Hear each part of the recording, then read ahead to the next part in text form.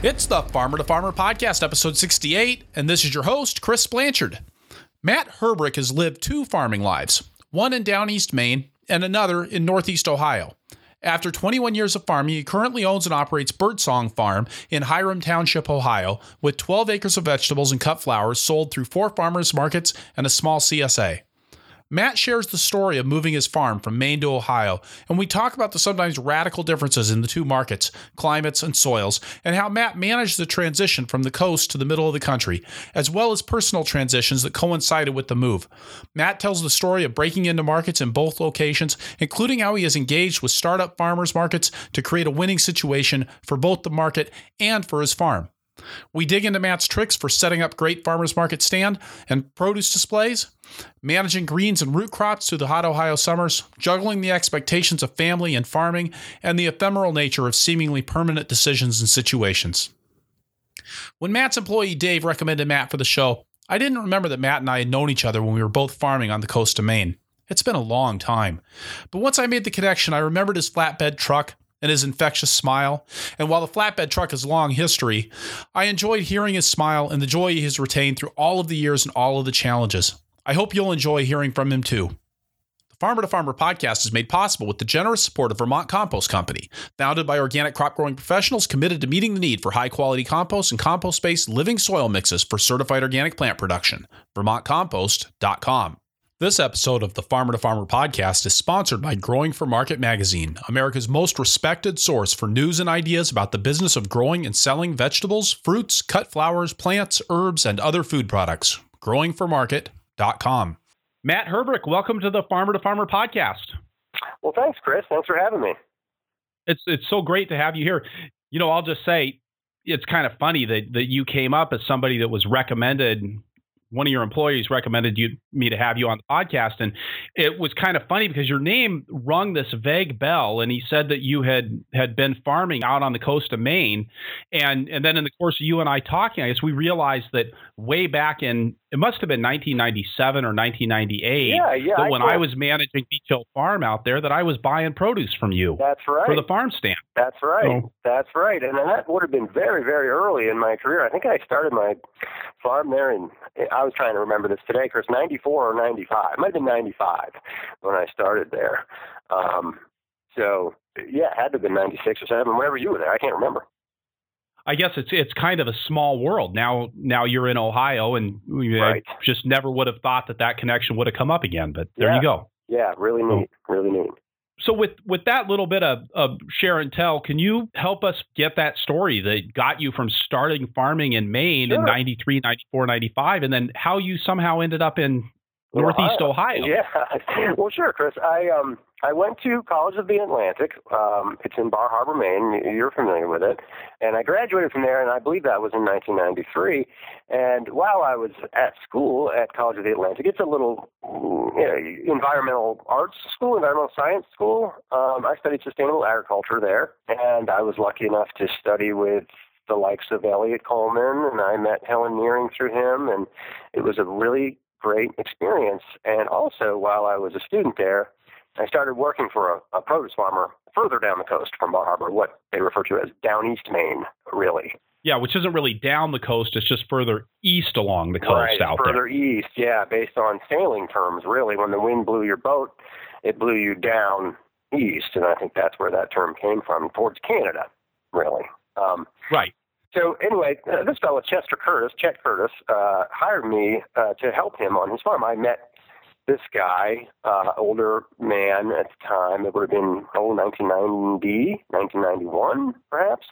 I was working at a little country store on the side of the road in Town Hill, Maine, and that little store bought produce from Chester, and I thought he seemed like a neat guy, and I wanted to explore some of that farming life, and it was an interest of mine. And well, he hired me on the spot, and I came out and started working for him.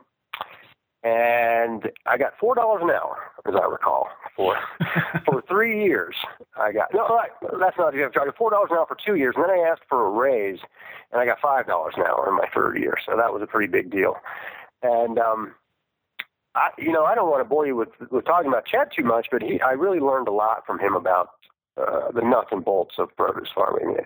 It really went hand in hand with learning some of the sciencey stuff and soil sciencey stuff in school. And then I would go and work for this really solid-the-earth Mainer down in Washington County, Maine. And it was a great experience. And and he still is a great guy. He's still alive, and hope he's doing well. So I worked for him for a few years, Chris, and then he kind of wanted to retire, I guess, he had a seafood wholesaling business as well, and he wanted to do more of that.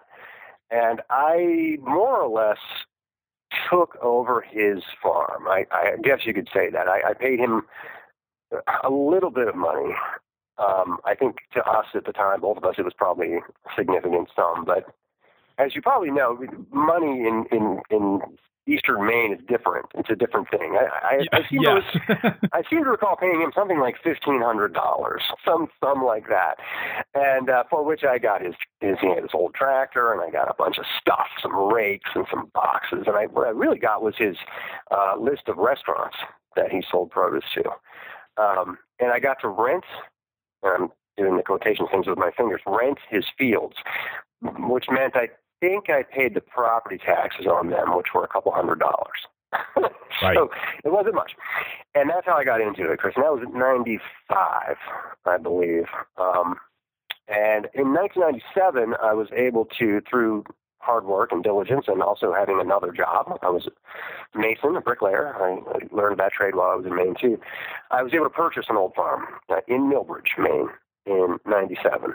And then I really kind of went on my own, and I got certified organic, and farmers markets started taking off in the coastal area there. Bar Harbor Farmers Market got really, really good in the late 90s. I think that might have been the time you were there around at that time. Yeah, it was just getting going, I think, when we were there. Yeah. And then I left in, I think it was 99, spring of 99, that I moved back to Iowa. Okay. Yeah. I mean, we branched out and did another farmer's market, or I think we did one in Northeast Harbor. I ended up doing 4 or 5 a week there, and the restaurants there were very keen on the local foods thing. And that went really well. We can talk as much as you want about how hard it is to farm in a northern climate such as that, with the weather such as it is, and the seasons being so short there. Well, and not just short, but cold. I mean, that was the thing that I remember from farming out there is you didn't even plant tomatoes outside because you weren't going to get any. No, the only way we grew tomatoes was in high tunnels, and it was that was mainly. I mean, you could do it in the field, but they wouldn't be ready until, like you say, the frost date or after. And the other big problem with that is everybody was gone home by then. You wanted tomatoes in August when there were people in Maine. And when you talk about a short season, you certainly have the weather to think about, but you also have the fact that the marketing season in Maine is basically Memorial Day to Labor Day and a little bit into September, because you're selling to restaurants and you're doing a lot of summer people, is what we called them, people with homes in Maine, on the coast of Maine. Those were our backbone of our sales. And so your season for not only growing but selling was very short.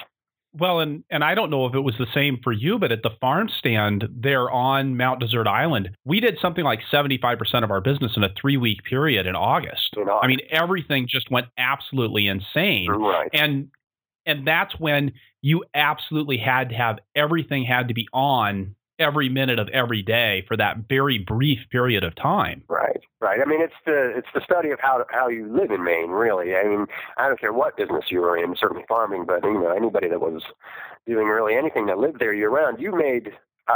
There's probably no statistics on this, but everybody made way more than half their living in let's say July and August. You just were frantic. You just were frantic at that time. You had plenty of time in the winter to sleep. So, and it's even back to our tomato discussion, with the tomatoes, you needed those in August because that's when people were there to buy them. You could sell some tomatoes in late September, but there were less people. The markets were half or less of what they were. Now, that's probably changed. I haven't been there. I moved here in 2009. So I haven't been there since then. And even when I left there, Bar Harbor was a bigger town, and there were more people living around there year round and things. So maybe that's changed somewhat. But yeah. So I farmed and I did more and more retail, you might say, direct sales at farmers markets in Maine as I went along. So Matt, so then everything's going great in Maine, and then you moved to Ohio. Things were going better in Maine, let's say. Great in Maine is again a relative term. Things were hard there, but things were going better. I did have a very well, I think, established farm there. And we had infrastructure, had built greenhouses, and I had a nice tractor, and we were making a living. And that's hard to do with such a short season as we talked about. So I was pretty proud of that. But I got married in 2002, and my wife at the time, she is now my ex-wife, sadly, but or not so sadly, just that's the way life goes. But she grew to not really like Maine all that well. And so there were some rumblings about maybe moving. She is from Northeast Ohio. She's from Kent, Ohio. And there were some ideas about maybe moving away from Maine. And it's a long discussion about why that might be, but the bottom line is she wasn't real happy. And it was kind of taking its toll a little bit on our relationship. In the farming life also, very difficult. I'm sure that you know. Yeah, never easy. Yeah, and it's I have a farmer friend in Vermont who used to say, family farms are hard on families. They really are. And so then we had a joyous event. I had a son. We had a son born in 2008 in Ellsworth, Maine. And his name is Avi, and he's great, except that was a whole nother reason to think about maybe moving, closer to grandparents and maybe a little more, cultural / educational type opportunities. Again, Eastern Maine, where we were, and I don't know, Chris, I don't know how much further east you went from when you spent your time in Bar Harbor, but Washington County is a wonderful county, but you really need to like to be by yourself. It's very remote. And the schools are, they're okay, but they're not that great, really. It's a very hard scrabble area.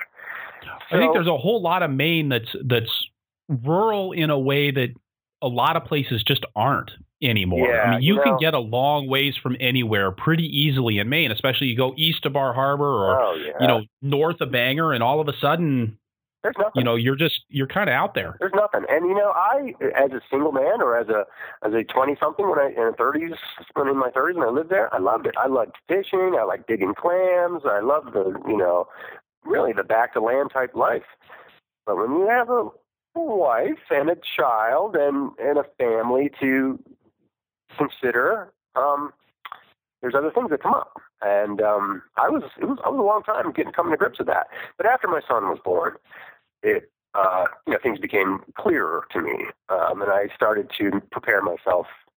Really, I loved it. I had a beautiful farm. I had a 36-acre farm right on the coast of Maine, and I didn't know much money on it. I bought it for a song, and had spent 12 years building it up, and I really did not want to sell it and move. But I did because it was the right thing for my family, and I would do it again. It was the right thing to do for everybody. So that's what I had to do. And I did that, and we sold that in very early 2009 as a working organic farm, sold it to some farmers, so that was nice. And came here and bought an old dairy farm here in Hiram Township, Ohio, which is in Northeast Ohio, as you mentioned. Not too far from Kent, where your wife, right? Yeah, sadly, where my she grew up, marriage didn't survive the move. I did what I could. We were married when we moved here, but we, one thing led to another, and we ended up getting divorced not too long after I moved here. So that was another shocker for me. I really didn't want to move to Ohio anyway, and then I ended up getting divorced within about a year of moving here. So it was a rough transition. I was also dealing with cancer at the time, which is a whole other topic, I think. But really, as you were moving, yeah, as I was moving, I got diagnosed with cancer in early 2009. So as we were selling the farm and moving. Oh man, yeah, so that was a rough. 2009 and 2010 were. They were really rough years for me personally. Not to get all personal here, but it was a tough time. I had to transition my business to a new state. I knew nobody, and I had some personal stuff, heavy duty personal stuff. So, And did you jump in and start farming right in the middle of dealing with all of that personal stuff? All of that. I mean, like you said, I mean, these are the sorts of things that divorce and cancer and a cross country move. I mean, that's three things that if you look on like those charts where they rate your stress levels, those are all like at the top. My oncologist said that very thing to me. When I was dealing with it, when I moved here, I got a doctor, and that's exactly what he said to me. He's like, "Man, you're like trifecta here." So it was tough. And one of the only things that saved me, really, well, a number of things, but I did, to answer your question more directly, I did jump right into farming. We had purchased a really attractive, well set up piece of land, an old home, an old farmhouse, and I love what I do, so I was able to just work. So I just worked. It's a little tough because I had cancer surgery, so they were telling me not to lift stuff and be careful that way. But I didn't listen all that well. I did what I could, but I just kept on working, really. So. Wow. Yeah. Wow. Yeah. And how did you go about getting started then? I mean, under those circumstances, and I mean, you must have been dealing with a lot of fatigue. I mean, physically from the cancer and the treatment. Yeah.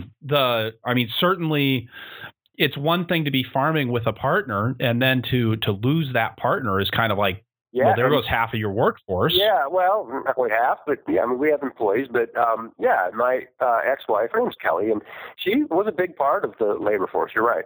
And so when you all of a sudden don't have that, it certainly added a big wrinkle. I was lucky enough, and have been lucky enough since I've been here, to seem to be able to attract interested young people, shall we say. Labor has not really been an issue for me here, which is great.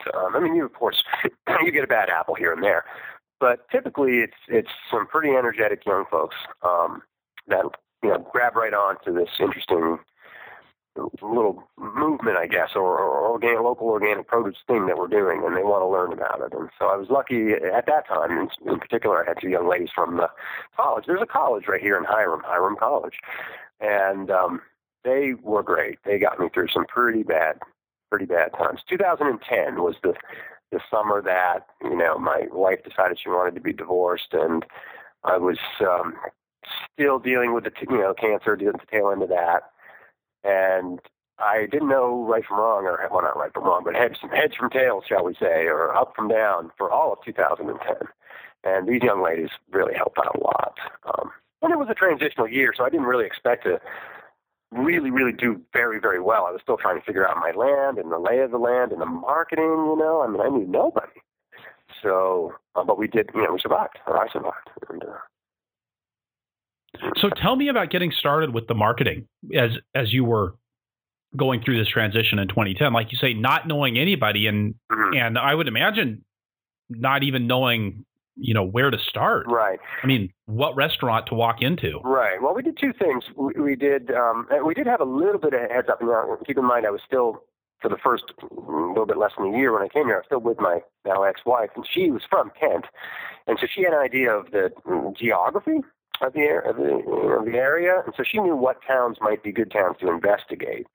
So we did two things. We went and looked at towns that either might have farmers markets that would fit what we do, as far as the demographics, I guess, that I was looking for, or that would be a potential town that could have a farmer's market. And we had pretty quickly identified those towns. And in fact, most of them already had farmer's markets. And that was that was our bread and butter in Maine. And we wanted to continue, and I wanted to continue doing that. That's what I knew how to do. I felt like, I had gotten fairly good at it in Maine with the challenges that face you there, not only with the weather and the clientele, but there's a lot of competition in Maine. It was, we had reached a bit of a market saturation point on the coast of Maine, I'm afraid. Right. So it made you good. You had to be good. So I knew I had a fairly good game going into the farmers market scene. So we went and looked at some towns, and we inquired of some farmers markets. And then the other thing we did is we wanted to start a CSA. And it was something that I had wanted to do in Maine, but we were so, you get in a rut kind of, or I don't know if a rut is the right term, but you do what you do and you do farmers markets and you do some wholesale, and CSA is just something that would be nice, but I can't add, I don't even know. I can't add that. I'm too busy with this other stuff. So here I thought it was a clean slate, and I said, well, I'd like to try a CSA. So we did the most basic of things, and this is me being the low-tech guy that I am. We made flyers, and we hung them up in coffee shops, and I can't remember, local foods type restaurants and such, and sold 50 CSA shares in about 3 weeks. Really? Yeah. For the first season, and it was just really quick. So I think that's what we did. I mean, that's what I did as far as trying to figure out where to start marketing things. And then over the last few years, I've gotten to know chefs, and CSA's gained a reputation. And I quit one farmers market that was a bad decision, and I joined another one. Those kind of things shake each other out. But it was very, very nuts and bolts, very grassroots as far as just looked around and did the legwork. And I've always felt like, if you do a good job growing this stuff and presenting this stuff and you're selling it isn't that difficult. You'll sell it. Yeah, I think especially, it sounds like you've got a knack for that. You know how to stand at a farmer's market and actually make that work for you. Thanks. Yeah, I like to do every farmer's market I do. I do 4 a week regularly, and sometimes 5. And I tend to go to at least 3, if not 4 of those. My right-hand guy, Dave, who I think you've spoken to, he generally goes to one of those. There's like a Tuesday night one that he goes to, and it's good. It's a good little market, but it's more or less his.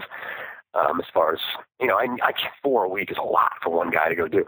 But I do think it's important to be at your market and represent your farm and talk knowledgeably about what you do and meet the people. And that's what they want. They want to meet the farmer and they want to talk to him. And I think that's, it remains the backbone of my business. It really does. So Hiram Township is located kind of in a triangle between Youngstown and Akron and Cleveland. It looks like you're, half hour, 45 minutes from any of those places. Right. Where are you doing most of your marketing? Are you hitting those 3 metro areas? Yeah, pretty much. If you think about, and when I first got here, we really keyed on the area of Cleveland to the Akron-Canton area.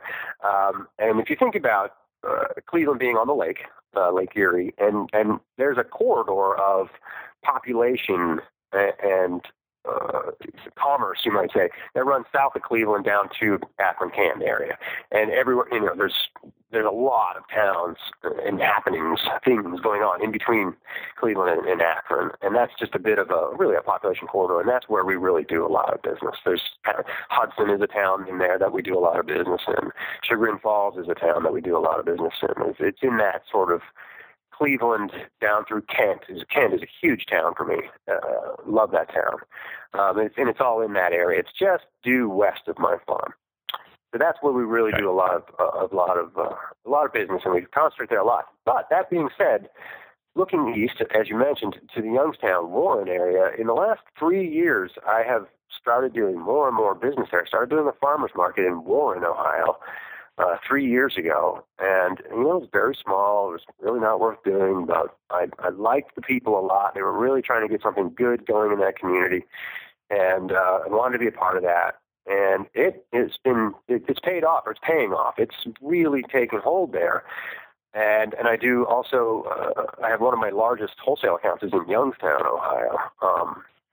So that area is very underserved, very, very, very underserved for these kinds of things. And it's been a pretty good little bump in my business, and it's been also good for my psyche, really. I like going to places that are like, wow, I can't believe, you have arugula? Wow. Like I have to drive to, Cleveland to get this. I don't know how much you know about Youngstown, Warren area, but it's a pretty downtrodden kind of, industrial area. But there are some really good community groups there that are trying their best and doing a good job building some things up and getting some urban agriculture going and getting some local food stuff and art stuff and things like that going there. So it's been nice to be involved there too. And you've got a fairly large operation, right? 10 or 11 acres of produce? Yeah, I think if how do you count it? We've probably got somewhere between 10 and 15 acres of fields. 12, we'll say. I mean, if you minus out the roads and the places to turn the tractor around, we probably grow 10 acres of produce. Sure, 10, 11, something like that. Yeah. Sure. Yeah. Sure. And do you mind sharing a gross income number with us? Well, not really. No. I mean, I don't know if I'll get super exact, but we crested the $100,000 mark a few years, 3 or 4 years ago, and my business expands 10% a year. So we're above the 6-figure mark, which is nice, and not hugely above it, but it keeps getting bigger every year. The gross sales go up every year, so that's about where I'm at.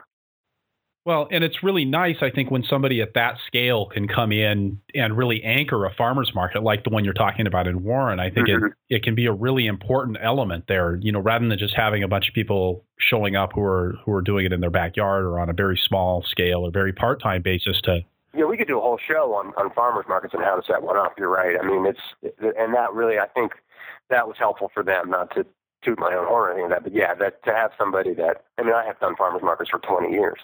So not only was I reliable, but I knew what made a good farmer's market. And so they leaned on me as much as I wanted to lean on them, or want them to be a good market. So, so let me ask about that. So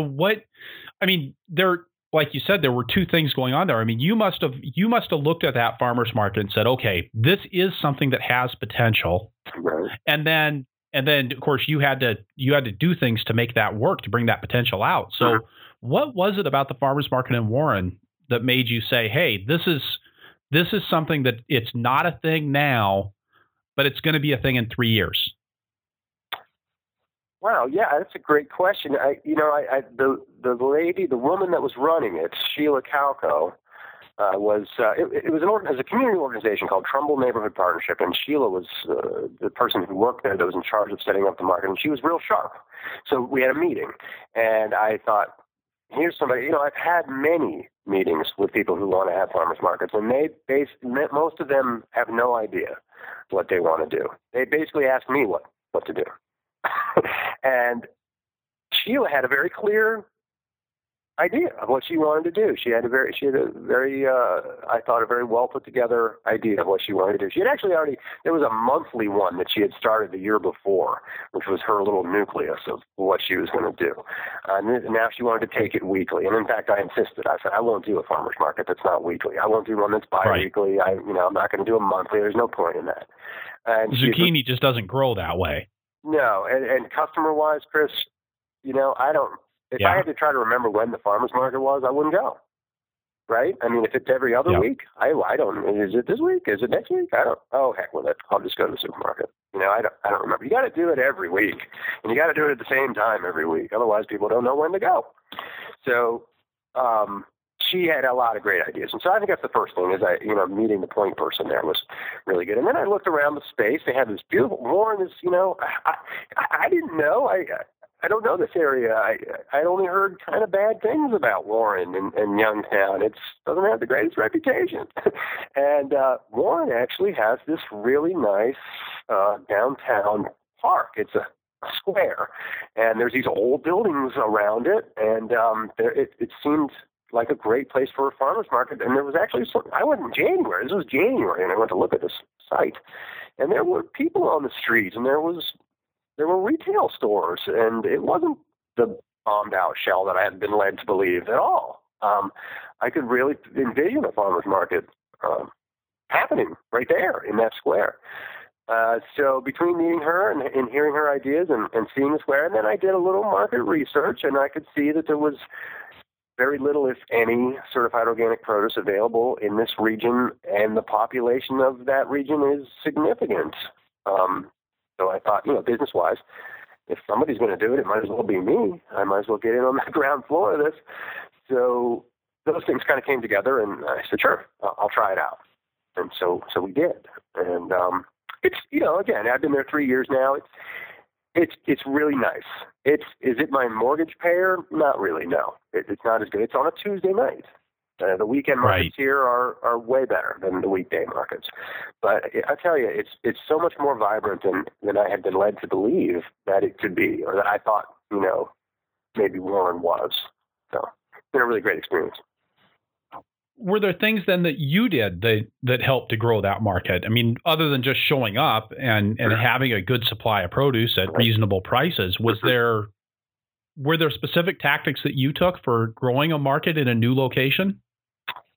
Well, I don't know if there were specific tactics. I'm a big fan of just sort of, I guess, leading by example. And so, yeah, you show up, you look nice. I've worked very hard on a farmer's market display with, a rack system, multi-tiered, and I got very nice signage, and that is rare to find in fledgling farmers markets. So I wanted to be there and be a presence in that sense and be reliable. Certainly the management of that market came to me a lot with logistics questions, insurance things, and just, developing a set of bylaws and what flies and what doesn't. So I think I probably played and continue to play, I think, a behind-the-scenes role a little bit. Not that I'm, kind of evil mastermind guiding that market or anything, but there are ways to run a farmer's market and ways not to. And you just had to try and help folks break out of the yard sale mentality and say, there is not any money in selling anything for 50 cents. What we're going to try to do now is do something nice for these people. And if you make something very nice and you're very reliable about it, it might take a few years, but they'll support it. And that's happened in, 99% or 9 out of 10 farmers markets that I've been involved with. They could start out slow, but if you hang in there and take your lumps and do a very nice job and don't lowball yourself and don't let other people lowball things, then, people support that. When you say not letting other people lowball things, does your market, or I should say, do your markets have rules about pricing? Well, you're talking about pricing? I mean, I was sort of using that term in a general sense, like the style of the market. Right. I guess you can't. There's not really any specific rules. But yeah, just funny you mentioned that. I just read the bylaws of one of my better markets just because I had a question about it. And there is something in there about you can't give away produce at the end of the market and things like that. I don't think there's anything specific about undercutting other people, but certainly, I mean, when I did the Bar Harbor Farmers Market, which was a huge, very, very good farmers market in the end of things, and that was our backbone market, it very, very much frowned upon undercutting people on the price. I mean, it would really get you in trouble. I don't know, as I say, is there any specific rules about that, but it should be understood by the vendors. And I tried to, again, lead by example on that and say, we're all here to make a living. There's, a little variation is one thing, but lowballing the prices, it's just not done. It's verboten. You know that. So. Yeah. Well, I was always trying to come in at the higher end of the pricing scale whenever possible. Well, you can go down in price, but try to go up. That's right. It doesn't work so well. So, yeah, I agree 100%. And I think I'm looking at your farmers market display on some pictures on your Facebook page, and, cool. and you've got a really nice display that I think is one of those. I think it's something that's important to do in a marketing setting, is to kind of say, hey, this produce is worth a lot. Yeah. One of the ways you do that is by making it look nice. And, you've kind of got this look with these nice wooden boxes and like you said, this tiered wooden display that you've done. Right. Is that something that you came up with on your own? Yeah, more or less. Yes. Yeah, right. I did. Yeah, I really like that. We just use the tiered level. You can change those. I mean, we can put as many as 3 or 4 shelves on each side and in the center. And so your produce changes throughout the course of the year. And so when you have something big like pumpkins and squash, you can have a real big, tall shelf on the bottom and put that on there. And then if you have a lot of smaller things, you can do different. It gives you a lot of flexibility. But yeah, we came up with that. One thing we do, just to be specific about our display, is different from practically every other vendor. I mean, I'm in all these markets, right? I mean, even in Maine, I did a lot of markets. It seems like all the vendors put their tables, and they're usually almost always tables, right in front of their tent, of their Easy Up tent, and they stand behind that. So they are under the tent, and the customers are coming by.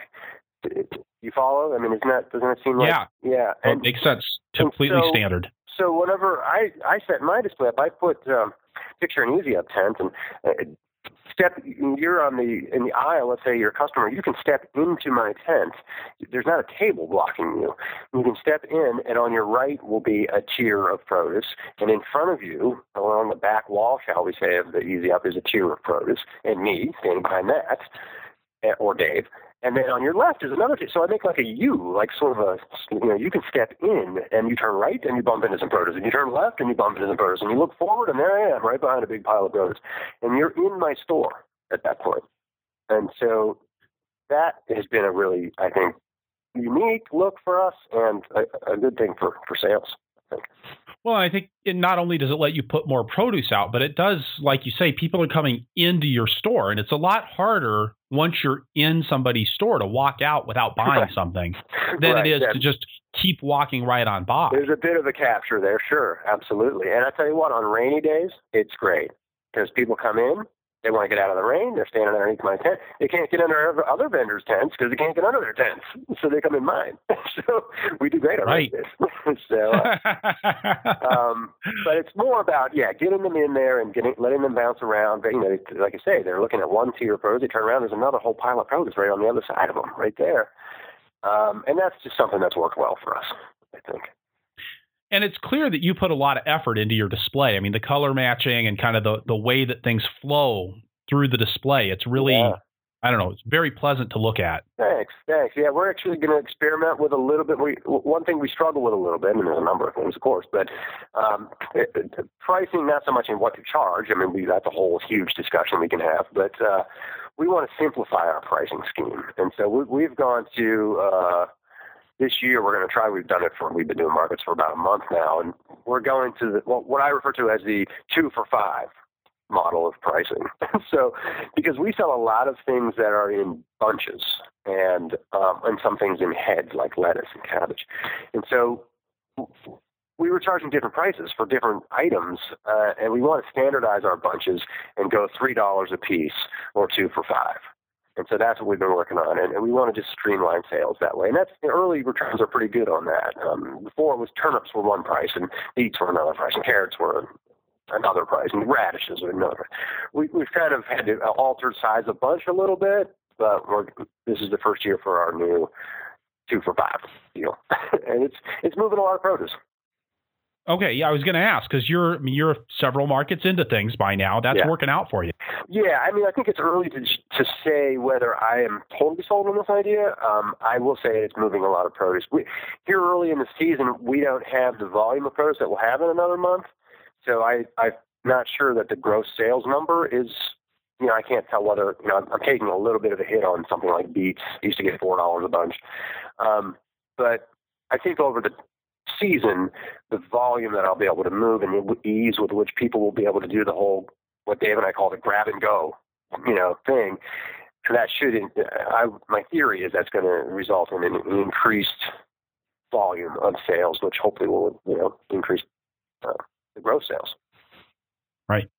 And that's not going to work for everything, but I think a lot of things it probably will. We'll have to do pricing. We still do things by the pound on tomatoes, and we do a lot of green salad mixes and light stuff like that. We still do by weight. Okay. Are you packaging those greens and those salad mixes? Oh, no packaging. That's a process, Chris, and process requires lots of licenses and things like that. So, we can't. Everything is sold loose.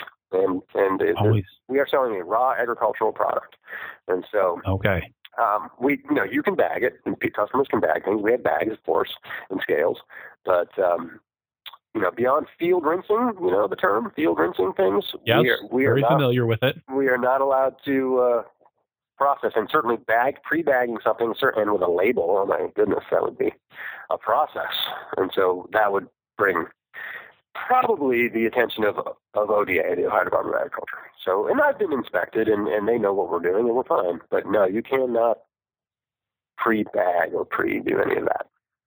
Those state-to-state variations on that are so interesting to me, because I think it really shines a light on how illogical so many of the regulations are. Because if bagging was really a hazardous process to undertake, you'd think that it would be regulated the same in all 50 states. I agree completely. And in fact, I think the rule here is, to be more specific, I think you can have bags as long as you don't close them. If that makes any sense. If they're open, it's okay. You can bag it, but people still need to be able to sneeze into the bag. Right, exactly. Right. Or flies need to be able to fly in there.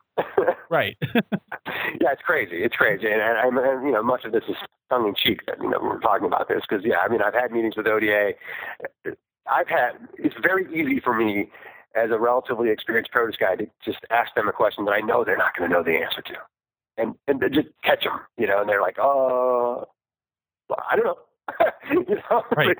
They just don't. They're just. Can't you just milk some cows or something? Yeah.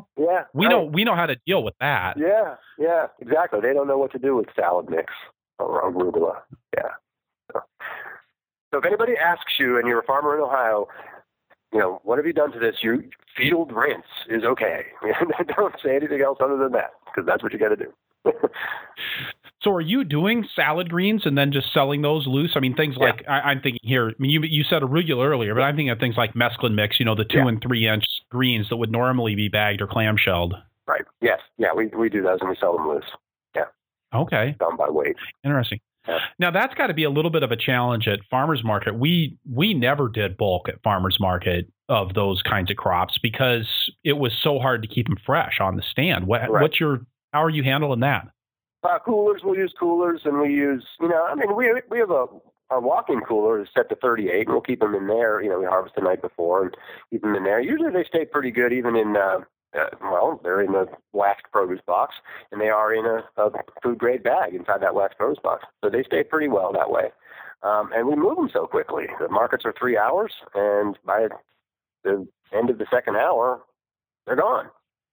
So Typically we don't have a lot of shrinkage. Sometimes some of your larger greens that don't move quite so quickly, some of the Russian kales and things like that will get a little wimpy, and we just take a loss on that. That's just shrinkage for us. We toss that out of compost or give it to somebody.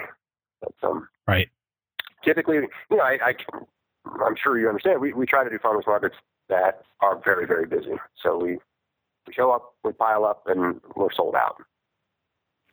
Well, it's sort of this, it's this relationship that builds on itself, right? When you have a good farmer's market, it's a lot easier to have good product because it's moving fast and turning over. Exactly. And when you have, when you're able to turn product over, you're able to move it fast, it stays fresh. It's a lot easier to have a good farmer's market. Yeah, it's like when you first join a market, or you first, in the case of Warren, I didn't know any of these markets, so you trying to figure out how much stuff to bring is a challenge, because you don't want to overshoot yourself and have wasted product, and again, you don't want to miss sales, so you don't want to not bring enough.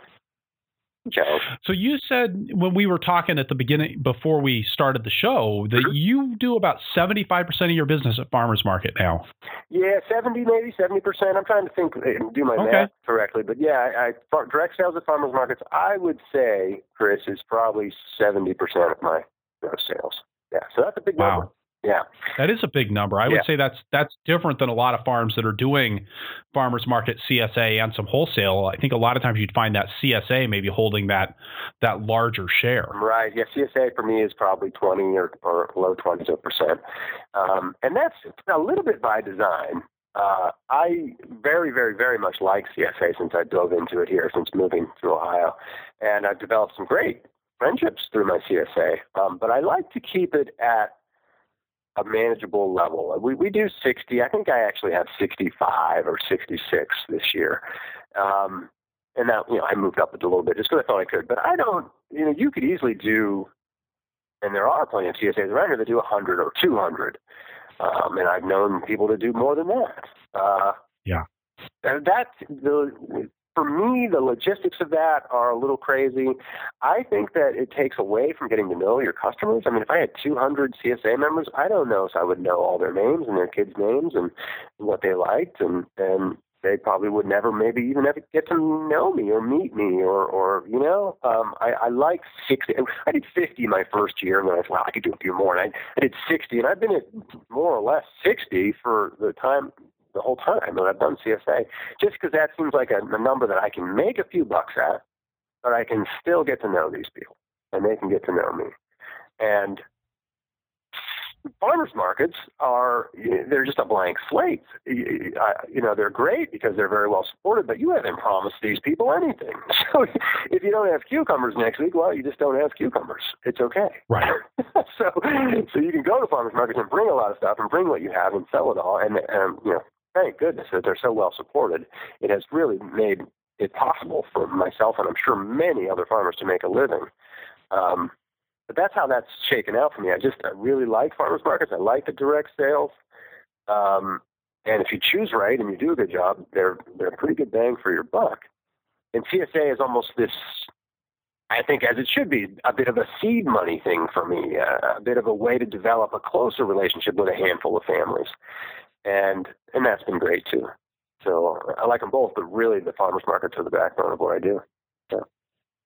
And your CSA, are you packing boxes for that, or is market style CSA, or how do you handle that? Yeah, no, we pack. We haven't gone to a a la carte type CSA, you might say. Yeah, we really do. I mean, I have a little thing on my sign-up sheet that says, if you're allergic to a certain thing, please let me know.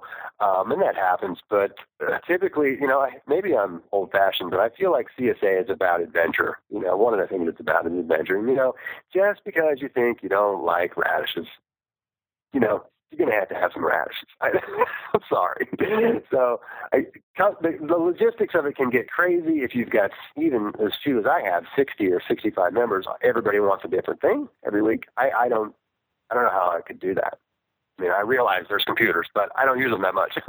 So right, yeah, you're a pretty low tech guy. I think we're actually doing this conversation on a flip phone, if I remember right. I'm using my flip phone. I hope am I echoing back to you yet? I hope we're good. You sound perfect. Great. Yeah. Yeah, no, we don't customize the chairs, Chris. We just do the old-fashioned thing, and that's been fine. And I've had a real core group of members since the beginning. My return rate is somewhere around 65 to 70%. So I don't know if that's great. I think it's good. It's well above average. I mean, I always ask that question at conferences and stuff that I go to, and a lot of people just don't. I never really got a good answer from anybody whether that's good or not. Most people say 50%, I guess, is good. Well, and I don't want to quote a number, but I'm pretty sure that's better, according to at least what Simon Huntley at Small Farm Central. They do the CSA member assembler and they do Farm Fan. He published some information that I think they actually culled from their data, talking about what return rates people were looking at, and I think 60% is well above the average. Well, that's good. That makes me feel good. We are some years in excess of 70%. I think last year we were in the 60s %. So yeah, feeling good about that. Thanks, Chris. All right, way to go, Matt. Yeah. So, and then you do some wholesale, but that's just kind of like a little minor thing on the side. It sounds like it really is. Okay. So when I started in Maine, in Bar Harbor, in the Bar Harbor region. And in the first few years, it was really before the Bar Harbor Farmers Market. All I did was restaurants. As you know, it's a touristy type area, and there's a lot of restaurants, and some of them are very nice, and the chefs were great. And I did at one point upwards of 20 restaurants a week, twice a week. I think I did 18, I had on my list, Tuesdays and Fridays. So I've done a lot of wholesale. When retail got good, I mean, how do I put this? There was a point at which, very early in my career, of farming, and I was also a bricklayer. I learned the mason trade, and I had a wonderful, wonderful friend of mine in Maine, Francis Smith, who taught me the mason trade and really took me under his wings.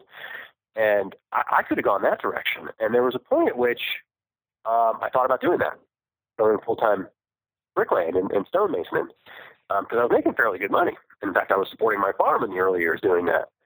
And then farmers markets got started, and the Bar Harbor market started, and things got good relatively quickly, and I found that wholesale was not that good of money, and that doesn't mean it couldn't be, but for how I was doing it and what I was doing, it wasn't very reliable as far as the bottom line. And it was a ton of work, which is good. I'm glad I did it because I think it made me a reliable grower, a reliable producer. And I think everybody should probably try that because, chefs just don't want cucumbers one week. They want cucumbers every week. I mean, you've got to have reliable stuff all the time. So I'm glad I went through that. But when farmers markets got better, it saved my farm. I really thought about quitting farming about 4 or 5 years in because I couldn't really make any money and I was killing myself. And I had this other job that I liked and it paid pretty well. But when farmers markets got good, in the late 90s, we'll say, up in Maine anyway, I changed my mind and I reinvested a bunch of money and I went for it. I went farming. So with that, Matt, I'd like to stop here, get a word from our sponsors, and we'll be back. And I'd like to dig in on some of what you're actually doing on the farm. Okay. That sounds great. Yeah, fantastic. Great. We'll be right back. Okay. Farmer to Farmer podcast is made possible with the generous support of Vermont Compost Company, helping plants make sugar from sunshine since 1992. Through 23 years of producing the best potting soils you can buy, Vermont Compost Company founder and owner Carl Hammer has stayed intimately involved in the company, working with a small staff of committed individuals to provide compost-based potting soils chock full of microbial partners and humus-bound nutrients. The people at Vermont Compost Company have a practical understanding of the challenges organic growers face, and they combine that with the comprehensive understanding of soil and plant science and an intuitive comprehension that often has Carl and his crew sticking their noses into a handful of compost and inhaling deeply as though they were sampling a fine brandy. Vermont Compost is the real thing, built on consistency instead of glitz. Like the donkey on their logo, Vermont Compost potting soils aren't glitzy or glamorous. They're steadfast and consistent, stubbornly making certain that your transplants can get everything they need from a few cubic centimeters of soil. Oh, by the way, the donkeys are the real thing, and you get a little bit of donkey manure in every batch of Vermont Compost potting soil. Feed your plants the best. VermontCompost.com. This episode of the Farmer to Farmer podcast is sponsored by Growing for Market magazine. I first ran into Growing for Market in 1993 while working at Wisconsin's Harmony Valley Farm, and I've been a subscriber ever since. At Harmony Valley Farm, I learned that information is the number one coin of our realm, and it provides an almost infinite return on investment. Then, as now, there were a lot of farming magazines out there. There were also a lot of gardening magazines, but other than Growing for Market, there were no other market farming magazines available. And I have to say, I've learned something from every issue over the past 23 years. Growing for Market was founded by a farmer with the idea of fostering the exchange of news and ideas about market farming among market farmers themselves. In fact, Growing for Market was one of the inspirations for the Farmer to Farmer podcast. Available by mail or online, Growing for Market also offers options to access the archive of everything published from 2001 to the present, an invaluable, searchable reference. Subscribe today at growingformarket.com. All right, and we're back with Matt Herbrick from Birdsong Farm in Ohio. Yeah. Matt, we talked at the beginning of the show how you moved from Maine to Ohio in 2008. Right. That's a big farming transition. It really was. It's not like it's not like you stayed on the 43rd parallel, and it's not like you stayed in the same climate zone either. Not even close. Yeah. I mean, the differences are, huge differences. Yeah. It was an amazing learning process. Not only just, life transitions, but, just farming, to talk nuts and bolts farming. Yeah. It was a big, big difference in climate, of course. We've talked a little bit about the marketing, and that was a huge, huge difference too. Which we can revisit if you'd like, but the climate was a lot different, and I had to relearn a lot of stuff. Soil structures are different. I knew that there was in my mind places, from farming in Maine, I knew sort of anecdotally that there were places that were too hot to grow greens in the middle of the summer, but I had never experienced that until I came here, and then I thought, wow. You can't grow lettuce in the middle. I mean, sometimes you can, but in July, sometimes it gets too darn hot. Too hot for too long. It's not like it just gets hot in the middle of the day and then cools down at night, which would be typical of Maine. Right. But it gets hot and it stays hot. That's what I mean. Yeah. And so discovering about things like lettuce and kales and spinach and greens, I like to go. And we didn't talk much about this, but really the backbone of my business, both in Maine and remaining here, is greens and root crops. I mean, that's what I do now. I grow tomatoes and I grow peppers and I grow squash and I love all that stuff. But the revenue generators are greens and root crops. And, so it's hot here at times, and that's a difficult thing when you're trying to do greens and root crops. That was a big, big learning curve. And I'm still learning.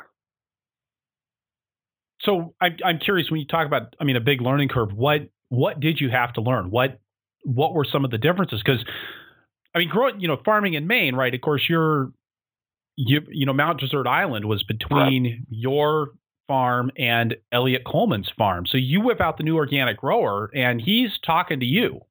Basically, he's telling you how things are on your farm. But now you move to Ohio, right? And I would think, I mean, nobody's written the new organic grower for the Midwest. No. I mean, it's really interesting. A lot of what I discovered after moving here was positive. It wasn't. I don't want to make it sound like it was all challenging. I mean, there's a reason that there's a lot of farms in the Midwest.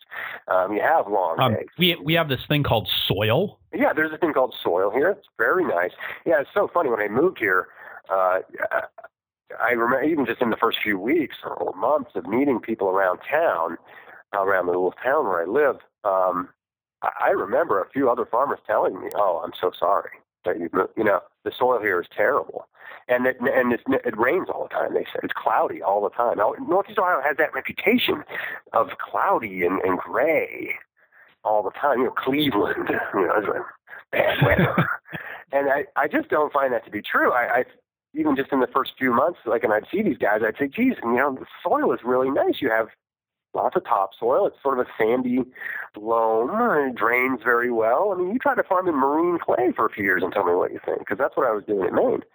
So I've been pleasantly surprised by some of that. But and did you get away from the rocks too? Well, I have a fair amount of rocks here, to be honest with you. I don't know what it is, some kind of glacial till here or something, but I have a fair amount of rocks. Now, in Maine, where I was, when you hit a rock there, it was attached to the planet. I mean, it was a giant piece of granite. You weren't moving it. It was a piece of ledge or something. Here, the rocks are grapefruit sized, or baseball to grapefruit to a slightly larger, maybe size, and quite a lot of them. And that may be just where I am here, because you're right. I think when you get down off of the hills that I'm on and more into the classic Midwestern cornfield farmland, it might be a little bit less rocky, but I've got plenty of rocks here. My mechanic will tell you, I have a welder that welds things for me, and he's like, "Wow, what did you hit now?" But overall, it's the soil structure here is, we actually, as you say, we actually have some. And when you add that in with the fact that you have a growing season that is really long compared to what I was used to, it really added a lot of variables that I could play with as far as number of plantings I could do and when to, at first I had to learn when to plant stuff. I was going with a New England, Maine time schedule, and, you can do things here as much as 2 months earlier than you can there. So it went from, I know with season extension and I know, with things that we're all getting better at, that you can practically do this year round, even in Maine. I get it. And I know Elliot, of course, and I get that he's doing that year round. But, you just don't have a lot of light in the sky in January and December in northern New England. And here you really can do it year round. It's easier, let's say, to do it year round. And so your planting schedules are, they are much different, and they are more or less open-ended in a way. You really more worry about how hot things are going to be rather than you do about hours of daylight. I mean, there's some of that, but things changed. They expanded. The calendar expanded greatly for me here. So how do you deal with the heat with your business being based around the greens and the roots? Because the greens, of course, don't like it, but most roots don't really care for excessive heat either. Yeah, it's really tough. I mean, the biggest thing I had to do was irrigation. I mean, there was no irrigation here, and I never had irrigation in New England, in Maine, and I was 14 years there, farming there, and I just never installed irrigation. I just waited for it to rain, which I realize is dicey, but it rained a lot there. And we also had heavier clay soils, so it held the water more, and it was cooler there, especially at night. So I never really felt like it was, I wanted to invest the money in an irrigation system. And when I came here, I found out, that's what you need that. So we irrigate as much as we can. I have a fairly nice, relatively rudimentary, but fairly nice irrigation system. And as far as germinating greens, especially things like lettuce, we do that indoors in germination chambers during the summertime. So we can sort of temperature regulate in the basement of my house rather than doing it out outside. What kind of are you using plug trays for that? Yes, for head lettuce and things like that. Sure. So, okay. Yeah. Just regular old 10-20 flats. And what size cells? I use 98 for head lettuces and things like that, and for kales and stuff like that. Now the salad mix, we do direct seed the salad mix because that's we're going for a baby leaf there, so we do direct seed that. So that's something that if we get a stretch where it's 90, which hopefully we don't get too many of those, we can't plant it. I am on what I refer to as a biweekly schedule, and I try to stick to it, and I do that from April through October, or into October. And that is 1 week I do greens, things like salad mix, arugula, mizuna, tatsoi, mustards, and the next week, early in the week, I do root crops, radishes, turnips, beets aren't every week, but beets like that, and we'll do those things every other week for biweekly, all season long.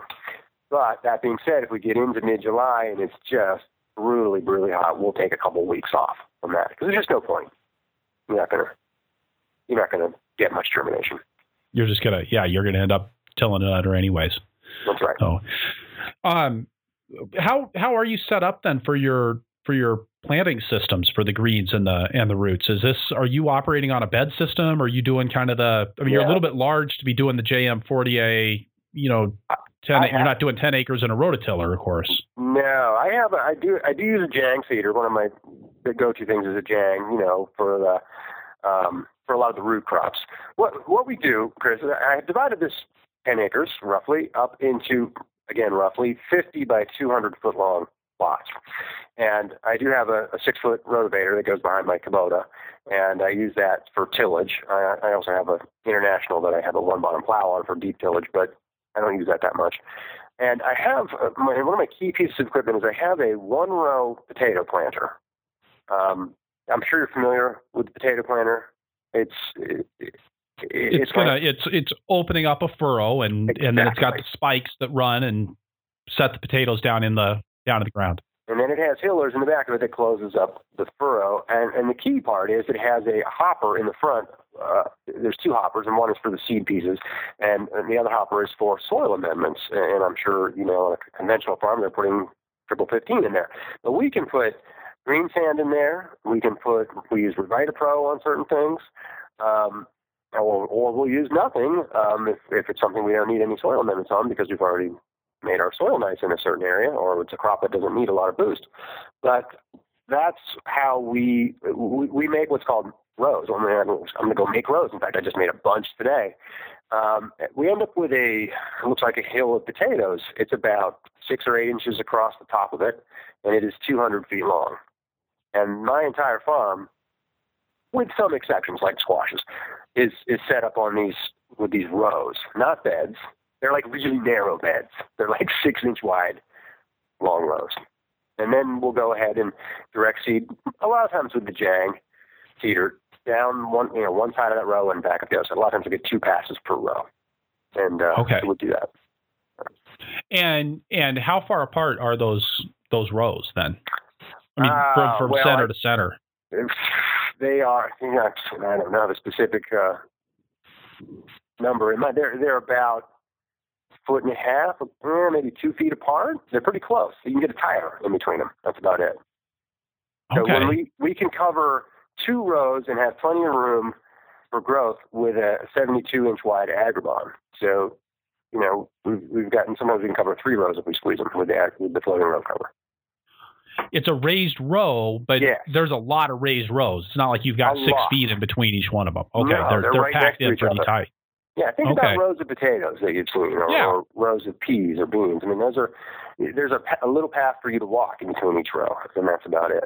And we'll have dozens and hundreds of these in a row, and that's pretty much how we plant a lot of stuff.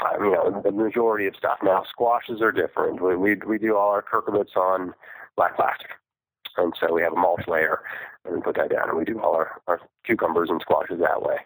And tomatoes are a little different. Okay. But most stuff and is then, rows. All right. And then what are you doing for weed control on that? Do you have a mechanical cultivator? Yeah, we do a lot of different things for weed control. I do have that international, it's a 1970 Farmall 140, which is probably worth $500, but to me it's priceless because it has the belly-mounted cultivators. And so we use that for in between row cultivation. It's all my rows are set up on that spacing. So we'll do that. We do a lot of hand weeding, I'm sure you know. We use a flame weeder. We have a flame weeder. So we use that a lot for carrots and beets and such like that. I do mulch with straw on a lot of things, like, of course, garlic and tomatoes. And then for larger, like I say, squash and things, we do use black plastic. And then I also do a lot of, and more and more all the time, I love cover cropping for numbers of reasons. And I've done a lot of interplanting with things like buckwheat in particular, in between rows and in between beds, in the cases where I do use beds. So, well, and I would think, I would think that with your setup that would actually work really well. You've left yourself a fair amount of room there to play around with some intercropping. Yeah, and we do that. I mean, annual ryegrass has been good that way. Like I said, buckwheat is nice if you have the right crop. Buckwheat will go to flower pretty quickly, but if it's timed right, it's a really nice smothering crop. With the greens, do you guys have the same kinds of problems with flea beetles that we have up here in the upper Midwest? Yeah, we have a lot of problems with flea beetles. Yeah, I think it's probably more than we even had in Maine. And in fact, pests in general are more here than they were in Maine. It's just warmer, I think, right? I mean, wouldn't that stand to reason? You got more bugs. I've always thought there was this line, right just south of Madison, I feel like just south of the 43rd parallel, where you kind of tip over from getting good winter kill on the bugs to all of a sudden having this completely different mess of things to deal with. Absolutely. That and fungal diseases too. We have a lot more of those here. There's just a lot more of, just the blights and the mildews and stuff. There's a lot more of that here than I ever really dealt with in Maine. But to get back to your question, flea beetles. And then we use a lot of floating row cover for that, Ag 19. And so at certain times of the year, my fields will be white with row covers. What about the molds and the mildews? Are you spraying for that? No. We try to use resistant varieties for the mildews, the powdery mildews and things like that. With the blight problem that has been so prevalent over the last few years, I use a product. It's a Bacillus subtilis based product. The name of it is escaping me right now. It's not Synergy. It's Serenade. Serenade is the name of the product. It's a benign bacteria that we spray that on tomatoes and peppers and potatoes, and it basically it replicates itself on the leaves and it outcompetes the fungal spores on the leaves. It's a totally non-toxic product. And so you've been pretty happy with that. It's a prophylactic effect. Yeah, it gives you some protection. I mean, 2009, I think it was. My first year here was 2009, and I believe that was the first year that the late blight really reared its ugly head, and I had never seen anything like it. And so in 2010, we started using some Oxidate and then the Serenade, and that's helped a lot. It's made it so we can have a crop of tomatoes, and sometimes it's worse. I feel like the late blight disease is some years worse on potatoes and some years worse on tomatoes. I'm sure it's a strain thing. But we use the B sub there, the Serenade, as a prophylactic, and it's made a big difference. We still have some blight problems, but it's a lot less. You mentioned doing season extension. Are you doing high tunnels there in Ohio? Yeah, I have. In Maine I had 5 or 6, and just because, along with everything else, I get doing certain things a certain way, and I come here and I think, wow, first thing I got to do is build a bunch of high tunnels, right? And little did I know that all you got to do with a tomato seed here is throw it in the back of your truck, and you got a tomato plant. It's amazing. I never seen anything like it. But so yeah, I built a bunch. Well, not a bunch. I have 3 high tunnels that I have here, and that was a big learning curve too, to try to figure out how to use them effectively here because it's so much hotter here. So yes, we use tunnels. It's not as much of a part of my business as it was in Maine. We do a lot more with just temporary season extension stuff, things like Agribon, Ag 19 or Ag 30. We'll build low tunnels, using some plastic for overwinter protection of things like kale and spinach and stuff like that. A little less cost involved, a little more flexibility involved. But, tunnels are very important, a good part of anybody's small farm operation, but a little bit less here than I had used in New England. Okay. And then it's my understanding that you're doing quite a bit in cut flowers as well. I don't know if quite a bit's the right word. Cut flowers are something that I've it's just like CSA. I kind of always wanted to do some flowers, and I never did it in Maine just because I didn't make time to do that. So I thought I would try some here. We do about, if I said a half an acre, it would probably be a bit much. It might be like a third of an acre of cut flowers. So it's not a huge amount. But the first year we did it, I kept pretty careful track of costs and sales and things that you should do for everything, which I, of course, don't for everything, but I try. And it turned out to be a pretty decent little moneymaker direct sales-wise at farmers markets to do cut flowers. And I enjoy it, and my crew enjoys it, which is very important to keep your crew interested in what they're doing. So yeah, we do, zinnias are, of course, the backbone of what we do. I don't do perennials, I do annuals. So zinnias, sunflowers, things like that. And are you doing those as bouquets and bunches? Yeah, we make bouquets. Yeah. So okay. I'll send somebody out to the field or somebody's out to the field, and they'll make 20 bouquets. Or I'll go do it myself. I enjoy it. Go out and make 20 bunches of 30 bouquets. Go make 30 bouquets. And the one thing that's hard about cut flowers is CSA-wise. And I know my CSA customers, and we try to put them in the shares occasionally, but when you have to make 65 bouquets all at once, it's difficult. It's a lot. It takes a lot of time. So it's hard to work that in. I've just a weird idiosyncrasy of cut flowers. It's a little hard to work that into CSA because it's a lot of bouquets of flowers at one time. So, but it's become a nice little niche product for us, and we enjoy it. So tell me a little bit about how your workflow goes over the course of a week. You're doing 4 farmers markets. You got CSA, you got wholesale, you got cut flowers, you got the vegetables. Yeah. How does that all flow together from a day-to-day perspective? It's difficult. You pretty much. Now, I also have a son. There's an important part here. You need to be a dad at some times. So let's see. So we'll start with like Monday. Monday is our slowest day of the week. It's the day that I try to reserve to be dad. I have my son Sundays and like Sunday after the farmers market, and I have a market on Sunday. So Sunday after the farmers market and Mondays. This is in the summer. It's a little different in the school year, but right. So Mondays, I don't typically have a crew come in on Monday. I typically reserve that to spend time with him and do things with him, and I sometimes have to work, and sometimes we have somebody come in, but typically Mondays are a slow day. Tuesdays is a great farming day. I mean, as far as we do a lot of field work, and we do have the Warren Farmers Market on Tuesday night. So it's not that busy, luckily. So, I mean, it's busy enough. I don't want to be down on it, but it's small enough that we can still do some weeding and do some planting and have a full crew. And then when the end of the day comes, usually Dave goes off and does the Warren Farmers Market. Wednesdays is our midweek CSA pickup day. So we're pretty busy Wednesdays. I also have a farmers market Wednesday night. So Wednesdays is often spent. I also have wholesale pickup on Wednesday. So Wednesdays is basically spent harvesting. Tuesday, a little bit of harvesting, a lot of planting and weeding. Wednesday, a lot of harvesting. And then in the evenings, we have the farmers market in the evening and the CSA pickups in the evening, typically late afternoon, evening. Thursdays are another great farming day. We don't have a market or a CSA on Thursdays. So we have the full crew come in. In the summer, we have usually 5, sometimes as many as 6 people on my crew. And we plant, and we will try to weed, and we do what other farming things you need to do. I will do a lot of tractor stuff, things like that.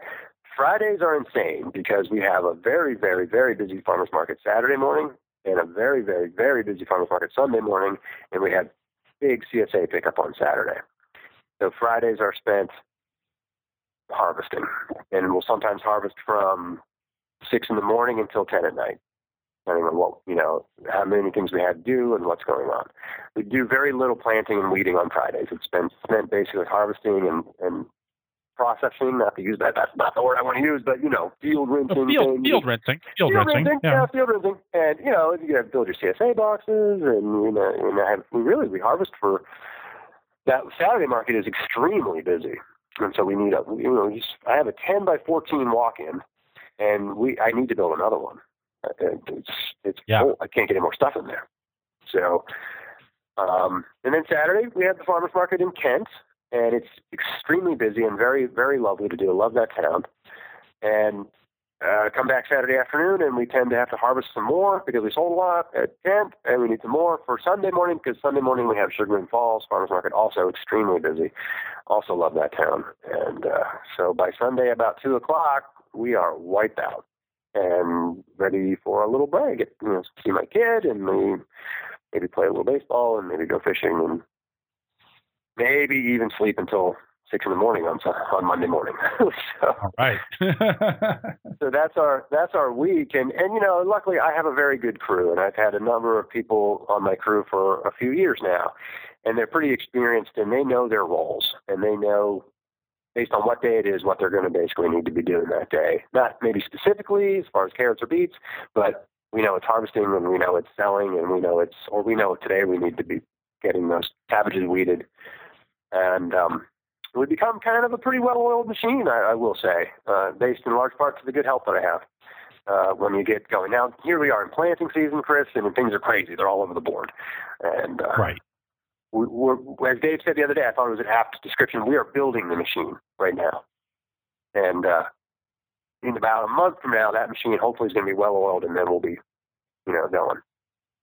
Well, and it's really what May and June are all about, right? Is kind of getting the stage set, or I like the term, but you're building the machine. You're putting together this thing that if you get it all right now, it's going to run smoothly for the rest of the year, or at least relatively smoothly. Yeah, and we do that. We start that in April. I mean, here again, getting back to our climate conversation, we're very busy in April. April's usually pretty good here, so we're building that machine starting in really late March.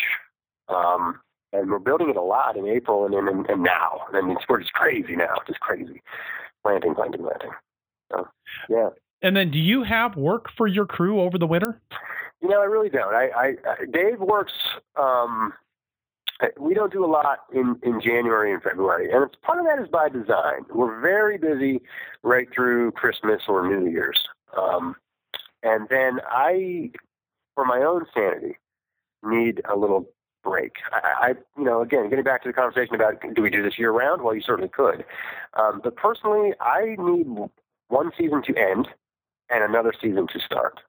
Otherwise, I might go totally insane. I've been doing this for 21 years, and there's a real high burnout factor, as I'm sure you know. So I need a little time to maybe not deal with my farm, but to not sell anything, to market anything. And we do that in January and February. So usually, my crew, they either have other part-time jobs. I know I have a couple of people that have filed for unemployment. Dave traveled 2 winters ago. He went to Thailand and places. I think he had another part-time job this past winter. So they've been flexible enough. These are young people. They've been flexible enough to hang with me. And I'm grateful. And just on the subject of downtime, and you mentioned your son Ozzy, who's 8 years old now. You've got a girlfriend. I mean, how do you balance out the rest of your life as a single guy farming? Yeah, it's tough. Boy, that's been a hard thing. And I really am kind of I hate the term workaholic, but it probably does describe me. I get really into. Derive a lot of satisfaction from what I do, and I get really into it. So as I've gotten older, I'm 40. I just turned 46 the other day, and it seems like as I've gotten older, and so I think after I moved here and went through some pretty heavy duty stuff in my life, I've tried to be better about being a more well-rounded person. Being a dad, my kid's getting older. He's doing all these things. You wouldn't believe this. I mean, baseball, and he plays ice hockey, and he's in Cub Scouts, and he's got swimming lessons and summer camps, and there's stuff that you want to be there for. And right, you want to be a part of it. Oh, you have to. It's not even. There's no option. That's what you need to do. He needs me, and I need him, and it's the fabric of life. And I'm in a great relationship. I've been seeing the same woman for well over 2 years now. She's very busy, luckily. Luckily, she doesn't have a lot of time on her hands. And she's been very good though about, she knows that when summer comes and season's cranking, we're not going to see each other a whole heck of a lot, but that's been nice. I'm lucky to have someone in my life who has their own life and has a career and doesn't expect to be attached to me at all times. And that's my personality too. I don't really want to be attached to somebody at all times. So I have really worked hard to try to not, I remember when I was studying with Elliot, and he talked about taking one day off a week. I have had a hard time doing that. I'm not sure what your experience is with that, but I've had, especially when I was a younger person getting my business going, I could not do that. I've tried to do that as I've gotten older, and it's Mondays, but I still typically end up, I'll drop Ozzy off at his mom's, Monday afternoon, and I'll come home Monday evening, and I'll be working. But I try. I try to save time to be a person. And that gets to, what we're talking about, like January and February. That's when I travel. That's when I'll go see friends on the West Coast, or I'll do things that I enjoy doing. So it's important. All right. Great. So with that, Matt, let's turn to the lightning round. Okay. And I'd like to start with, what's your favorite tool on the farm? My favorite tool on the farm. Now, boy, is this really lightning round? Do I have to answer really quickly? Yeah. Okay. You're not allowed to think about it too much. Okay. All right. It's probably going to surprise you. One of my favorite tools, and I have a number, but one of them is my log book, my handwritten book I call it the Book of Knowledge. And I write in it pretty much every day. And I have one. I've been doing this 21 years. I have one for every year. I have 21 years entered into this book. And I love referring to it. It's such a good tool to look back at this time last year or this time 2 years ago. What was I doing then? What was the weather like? It sounds very basic, but I really enjoy it. I'll write down momentous occasions and how much money I made at the farmer's market on the first one, things like that. It's really, sounds very basic, but it's a good tool. Kind of your record-keeping system all in one place. Well, I use QuickBooks, and I have records. I do things like that too. But this is my nice little personal. I don't want to say it's a journal. It's a logbook. It's a farming logbook, and I really just enjoy it. The older fellow that I worked for, Chet Curtis, always kept one, and his father kept one before him. We're talking back into the 30s and 40s, and I have them.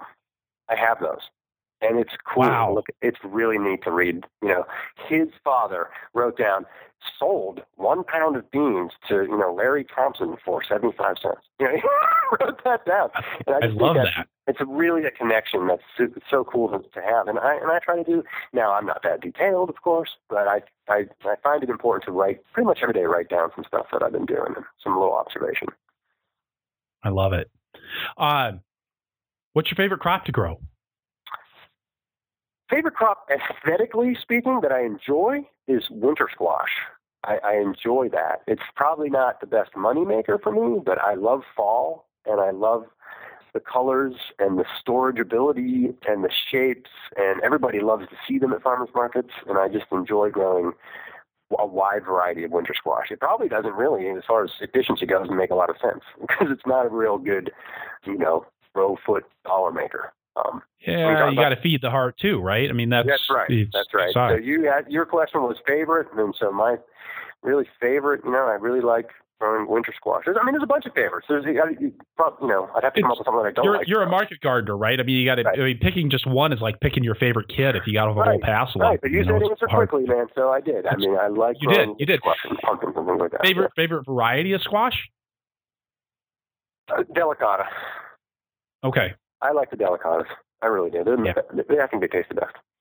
Good fall squash. Yeah. All right. And if you could go back in time and tell your beginning farmer self one thing, what would it be?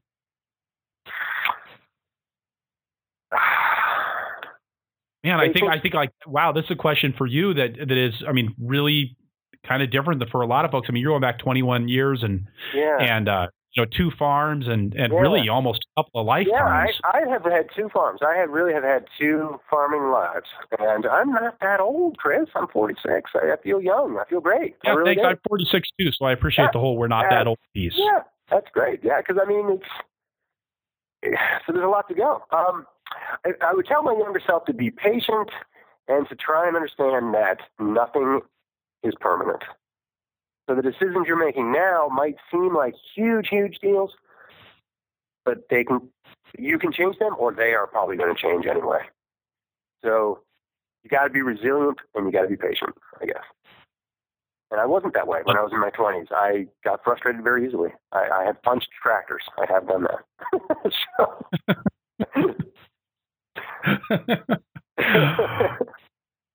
Well, on the punching tractors note, Matt, thank you so much for taking time today. I mean, here it is, end of May, and you're making time to be on the podcast that you don't even have a smartphone to listen to on. I really appreciate you making this happen today. You're very welcome, Chris. It was really great to reconnect with you too. I very much enjoyed chatting with you, and I hope you can continue to stay in touch. I'd like that very much. Yeah. Thanks so much, Matt. All right, Chris. Thank you. All right, so wrapping things up here, I'll say again that this is episode 68 of the Farmer to Farmer podcast, and you can find the notes for this show at farmertofarmerpodcast.com by looking on the episodes page or just searching for Herbruck. That's HERBRUCK. If you enjoy the podcast, I'd encourage you to sign up for my newsletter, The Flying Rutabaga. You can check that out at farmertofarmerpodcast.com or purplepitchfork.com. Also, please head on over to iTunes and leave us a review if you enjoy the show, or talk to us in the show notes. Tell your friends on Facebook. We're at Purple Pitchfork on the book. Your reviews, your referrals, your shares on Facebook make a huge difference in our ability to reach out to a growing circle of listeners. One more thing. I appreciate so much all of the guest suggestions that I received through the contact form on farmertofarmerpodcast.com. Please let me know who you would like to hear from. I'll do my best to get them on the show.